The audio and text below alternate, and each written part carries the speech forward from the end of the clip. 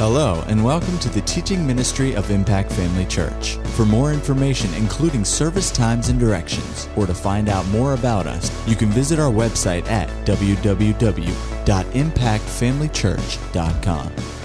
We trust you'll be blessed by today's message.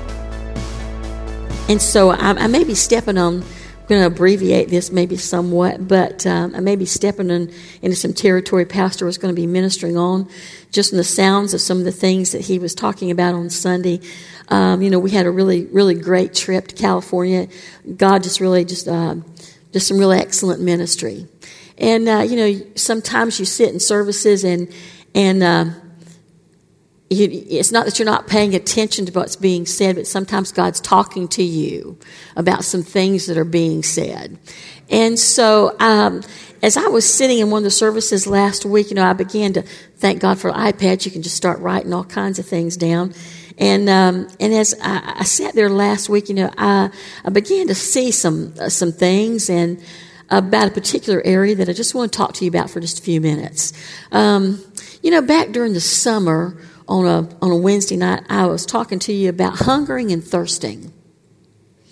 And, Matthew 5:6 says, "Blessed are those that hunger and thirst after righteousness, for they shall be filled."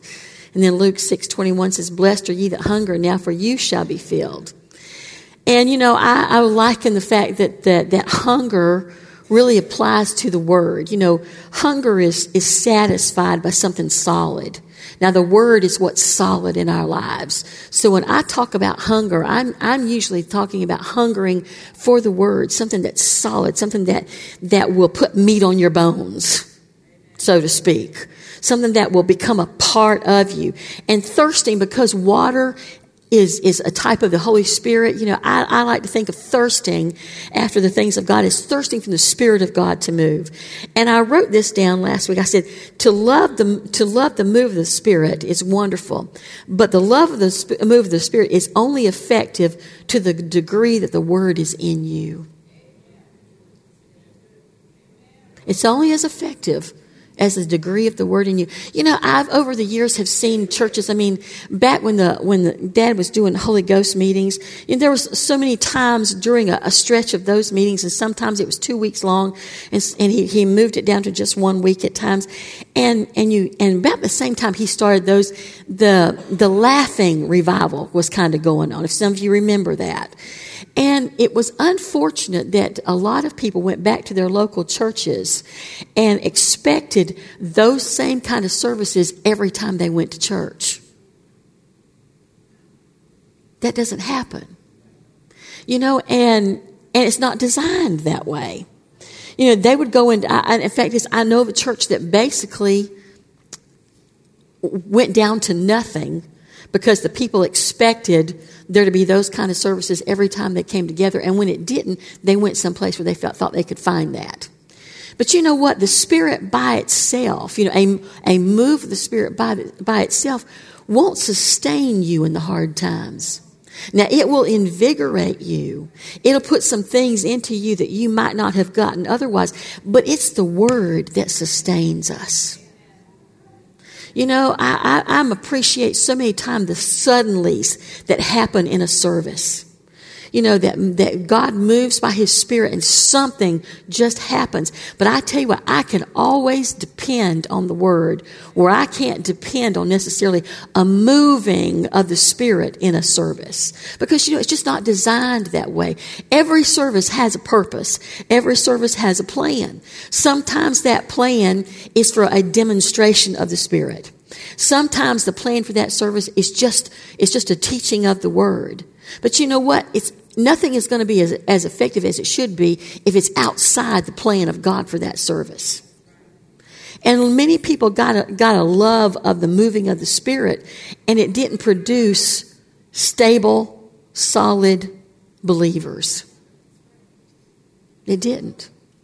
It produced a lot of flakiness. And yet, if you go to a place where there's only teaching all the time, you're missing the refreshing of the Holy Spirit.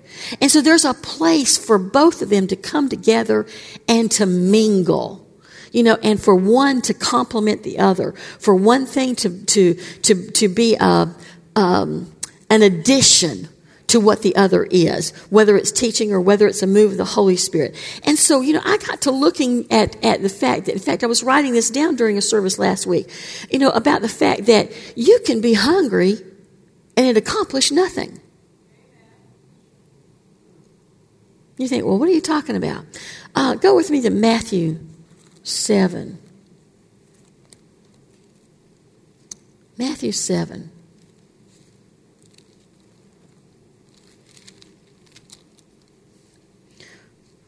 Verse 7. It said, ask, and it shall be given you. Seek, and you shall find. Knock, and it shall be opened unto you. For everyone that asks receives, and he that seeks finds, and to him that knocks it shall be opened. Now, what does this have to do with anything? Well, what it has to do, as far as I'm concerned, it means that when you get hungry, that hunger has to be in such proportion that it propels you into some kind of action. Here it says ask. There's some action going on. It says seek. There's some action going on. Knock. There's some action going on. I heard somebody put it like this. You're sitting there late at night. And, you're a little hungry, but, it's not that bad. Not that big a deal. And you see a TV commercial come on from the Dairy Queen. And there's this banana split being made. And they see this ice cream being put in there. And you see these little toppings go on. You put all these little syrups on it. And the nuts go on. The pineapple goes on. The cherry goes on. The whipped cream goes on. How many of you are going to Dairy Queen as soon as church is over? And you sit there and suddenly a hunger arises. Now, some people will sit there and go, man, I would love a banana split. And yet they sit right there. See, there's some people who see some things in the Word. They see some things by the Spirit, and they go, man, that looks great. I sure would like to have that. And yet there they sit. The person who is really hungry gets up and puts some action to what made that hunger come up. If that means going in your jammies with your bedroom slippers on and no makeup and your hair all crazy, that's what it means. You're going through the drive-thru after all. Who cares what it looks like, right? Has anybody ever been there or you got up and you got out and you went and got something, when, you weren't really dressed for it, but what was on the inside of you was so great that it demanded some action. See, that's the place we're going to have to get to. In these last days, we're going to have to get to a place where we're so hungry, we're so thirsty, that we're going to have to get up and do some things. Not just sit back and say, wow, I really would love to see that. I would really love to see a move of God. I would really love to see people come to the Lord. I would love to see this. I would love to see it. But there's some action that can be taken on. If we're hungry enough, it's going to compel us to some kind of action. My sweet husband, there are times when he goes home and I'm still here. And he'll be home. And I'm thinking, okay, I know I've been here a long time. Surely he's found himself something to eat. Surely he has. And I'll get home and I'll walk in the door and suddenly he's hungry. Now, if you're a woman, what does that interpretation come across as? Okay. But all along he knew he was a little hungry, but he just didn't get up and do anything about it. The same stuff was in the kitchen when he was there by himself as it was when I walked in the door. But suddenly, it was like, now it's compelling. It wasn't compelling enough to do something about it before, but now it's compelling. Don't let him hear this CD. I promise you. But you know what I came back to was that our foremost and primary responsibility when it comes to this action is prayer. It's got to become prayer. Prayer affects so many things, in the life of a church, not just your personal life, but in the life of a church. I heard it said like this: Sunday a.m., you see how popular the church is. On Sunday p.m., you see how popular the pastor is. And on prayer service night, you see how popular Jesus is. I thought, say that again, because I wrote it down. And so that's what I had. A lot of people come to church on Sunday morning just because it's the thing to do on Sunday morning. Now, the ones who are hungrier for the word come back on Sunday night, except for the ones who find out that somebody else is speaking that they don't really care for. Amen. But on prayer night, you're only coming just because you're here to pray. There's nothing that draws you to prayer except a desire to pray. And see, we have to get to, and I'm not saying that because I think, I'm getting on anybody about not coming to prayer on Monday nights. I'm saying it because we all have times when we can be here. We all have times when, there's reasons why we can't be here. This past Monday night, I was babysitting, so both Pastor Greg and Miss Amy could be here at prayer and taking care of their kids. But see, as they're getting older, they're going to start coming to prayer too. I appreciate, people like Joby and Brittany who bring little ones. They're not having to get up the next morning and go to school. So they just bring them in. It's not going to kill them to be up because they're only up until 8 o'clock. So what if I hear some noise in the back? I don't care. God doesn't, it's not bothering him, for little ones, just to be, making some noise and playing, and getting a little carried away. Sometimes it's not that big a deal. We're here to pray. I never saw that prayer was interfered with by a child, making some noise. So I appreciate the fact that they bring them. Now I realize, you got school age kids or they've got some activities got to be into. That's one thing, but, if you're looking for an excuse, you can always find one not to be here. Yeah. But you see, when you get a hunger for those things, it'll move you to take action to make sure that you're here. When it's time to pray, let's pray. Because what happens in a service, we come and we pray on Monday nights for this church, for this body. There's plenty of time outside of that particular hour to pray for other things. But for that 1 hour, prayer is made concerning this church, the vision of this church, and how we will affect lives of people that we come in contact with as a church body. And, one of the things I know that we pray for, when it comes to praying for the church, and I think Pastor mentioned it on Sunday, he just got into the edge of some things, is praying for your pastor, praying for whoever's going to be in the pulpit. Charles Spurgeon was once asked, what he attributed his success to. And he said he attributed his success to the fact that his congregation prayed for him. They prayed for him. Amy Semple McPherson had a group of people praying in her church 24 hours a day. And I've never seen Angela's Temple, and one day when we get out to California, I'd like to take a day and go up and see it because they tell me it's a spectacular building even today. It was the first dome-shaped building to ever be built, I think, in the United States. And she got a hold of the fact that prayer had to be made because for any minister to get into a pulpit, prayer should have been made for them, already. And I read a story that somebody was taking a tour of Angela's Temple, and the person who was leading the tour asked them if they wanted to see the boiler room. And they thought, well, why do I want to go see a boiler room? And so they said, well, okay, sure. They didn't know what was so spectacular about a boiler room. So they said yes. And so the guide took them to this, and they opened this door, and it was a room of people praying. That was what they called their boiler room. That's where the fuel was come from. That's where the heat was coming from for that building. And in Angela's Temple, the place where the prayer was going on was directly underneath where the minister stood. Directly underneath. So that whoever stood there knew that they were being lifted up in prayer. There was somebody praying while they were ministering.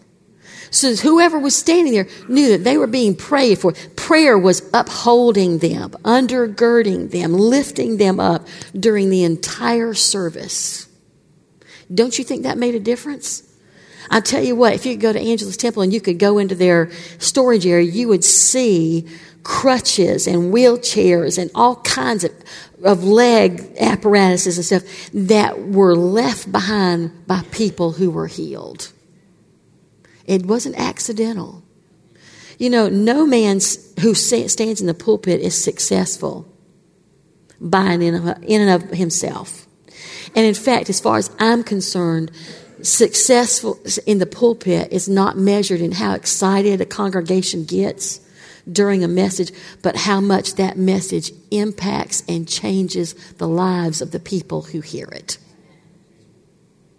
It makes no difference for somebody just to come and to sit and to hear it if there's not going to be change from it. That's what it's all about. None of us have arrived. None of us know everything. But for the person standing in the pulpit, they have a responsibility to get before God for themselves. For the person in the pew, it's your responsibility to get before God so that you can hear what needs to be heard. There's as much prayer that should go forth for the listener as for the giver of the message that's being given. Because we need to have ears to hear and hearts to receive, and then the desire to put it into practice, what we've heard. There are people who go to church today, and they come and they go, and that was great, that was fun, that was a great entertaining service. That was really interesting, but does it change you? It can be funny and change you. It can be serious and change you. Any realm of emotion, any realm of delivery can be effective in its changing of us as we go through our lives. That's what success is. Has a service been successful or not? Did it lead people to change? I have said, I've just over the years, you can look at and you can say, well, it's so bad. It's too bad so-and-so wasn't here tonight because that message was just for them. It's too bad so-and-so wasn't here tonight because that move of the Spirit was just for them. They could have gotten so much out of it. But if you can't get people hungry enough to come, and see, I can't be hungry for somebody. You can't be hungry for somebody. We can pray for them at the eyes of their understanding. And in that we spent several weeks on the Pauline prayers, praying the kind of prayers that Paul prayed for people and over people, so that the eyes of their understanding would be enlightened, that they would come to know the hope of their calling, so that their eyes would be turned from darkness to light, from the power of Satan to the power of God. Those are all things we find in the Word. And, the more people pray, the more results we're going to see, not only out of the pulpit, but out of the listeners. Amen? It's impossible, as far as I'm concerned, for me to spend time in prayer about a service and not come away changed. If I put my sincerely my whole heart into praying for a service, I know I have prayed out the plan that God has for that service. I know I have prayed so that the minister, whoever's in the pulpit, is anointed to speak exactly what they need to say. And I have prayed for myself even, that I go away having heard what I needed to hear from it. In Ephesians, in 1 Corinthians 3:10, it talks about being that we're, let's just go there. It makes more sense if you read it, I think. 1 Corinthians 3:10. Paul was writing this. He said, according to the grace of God which is given unto me, as a wise master builder, I have laid the foundation, and another builds their own. But let every man take heed how he builds their own. Listen, I think it's the Amplified Bible. It says that which is according to the grace of God which is given to me as a wise master builder. In the Amplified, it says, as an architect and master builder. You know, an architect lays out the plans, and somebody else then, like this verse says, comes along and builds their own. You know, it's up to us to take the foundation that's given to us when we come to church and to be wise in how we build on it. It's up to me how I build on what I've heard. You know, and I've had to be reminded many times that, you know, as anybody who stands in a pulpit can tell you, we're responsible to put out what God puts on our heart. But it's my responsibility ends there. Now it becomes the responsibility of the hearer to do something with it. You know, when we can sit in a service anytime and sit here and we hear it, but we're not really taking it in.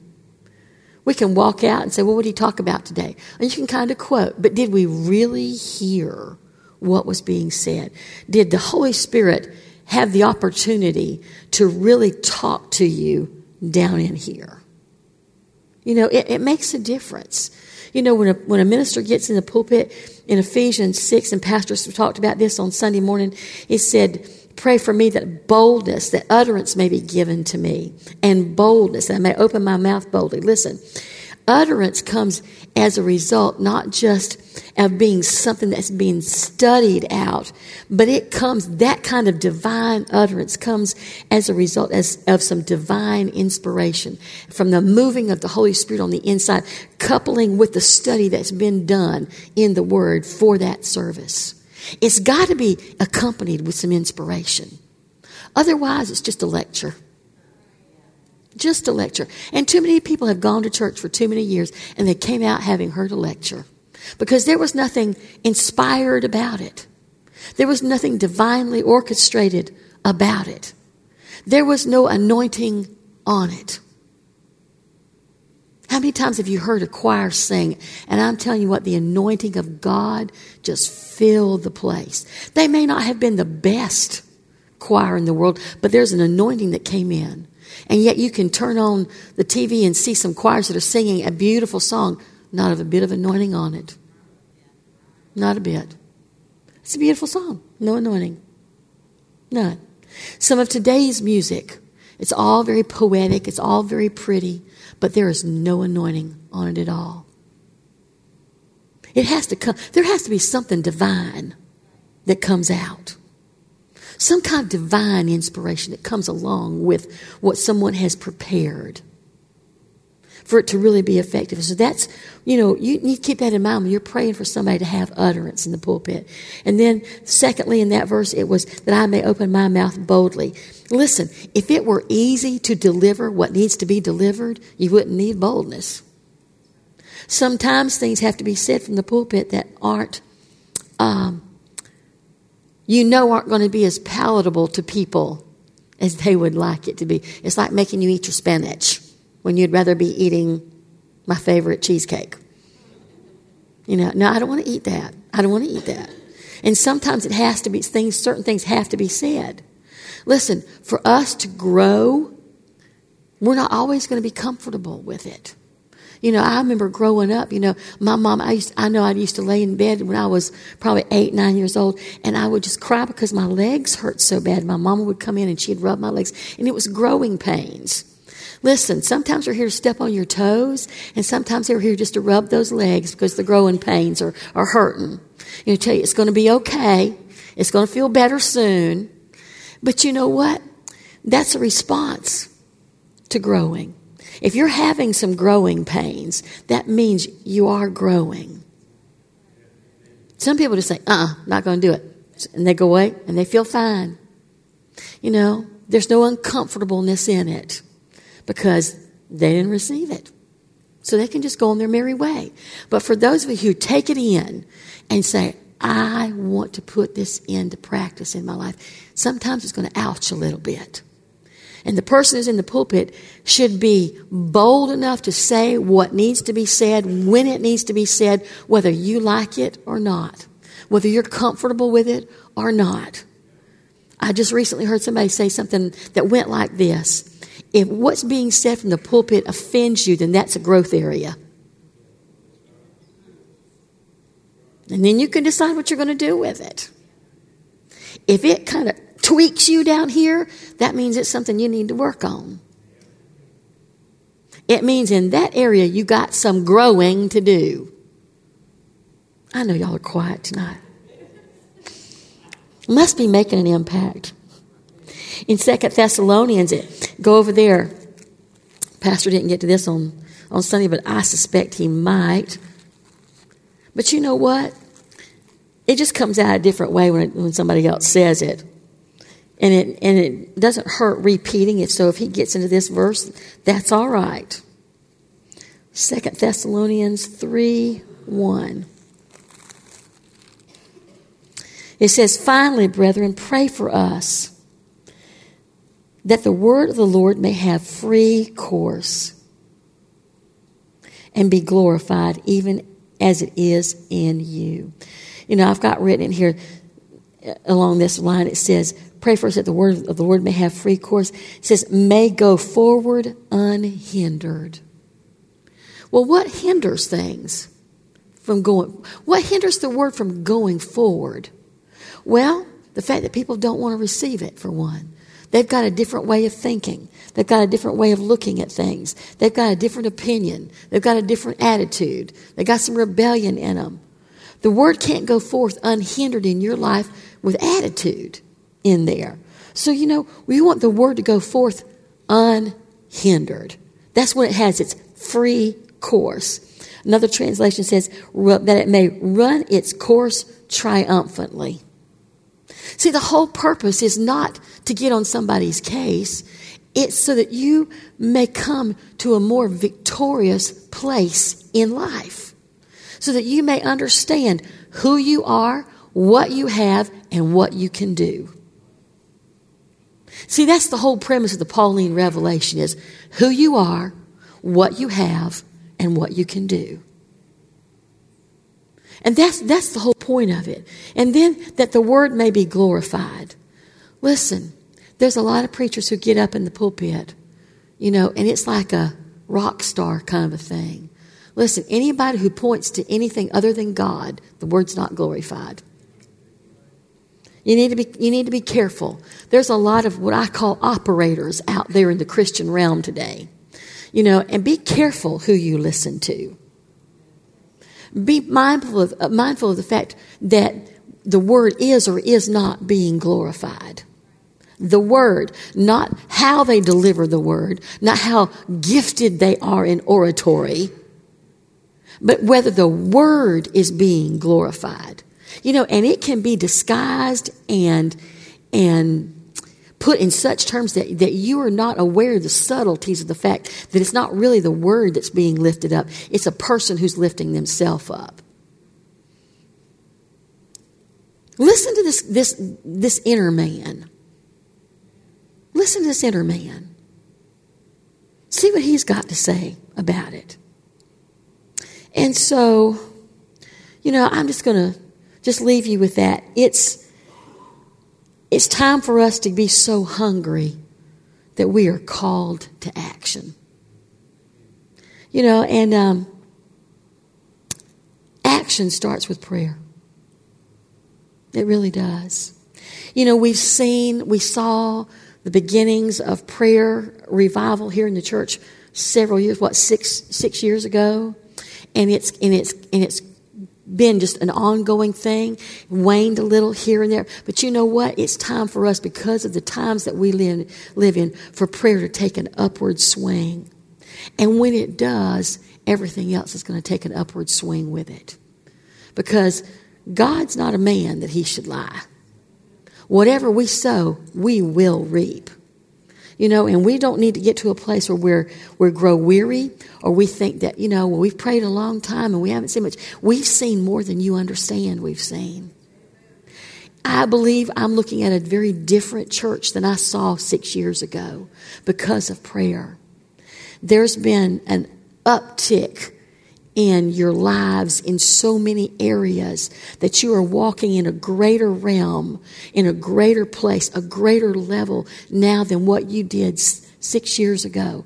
There's been an increase in the anointing in services, not only from the spoken word, but just from a demonstration of the Spirit stance. We've seen, but you know what? There's so much more.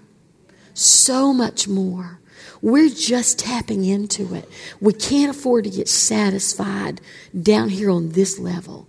But we have to make sure that we stay in a place where we're continually seeking. There's a continual action to knowing that there's more out there for us to attain. There's more for us that God has that He just wants to share with us. I used to get so frustrated when Dad Hagin would say, there's more, I've got more to share with you, but you're not ready for it.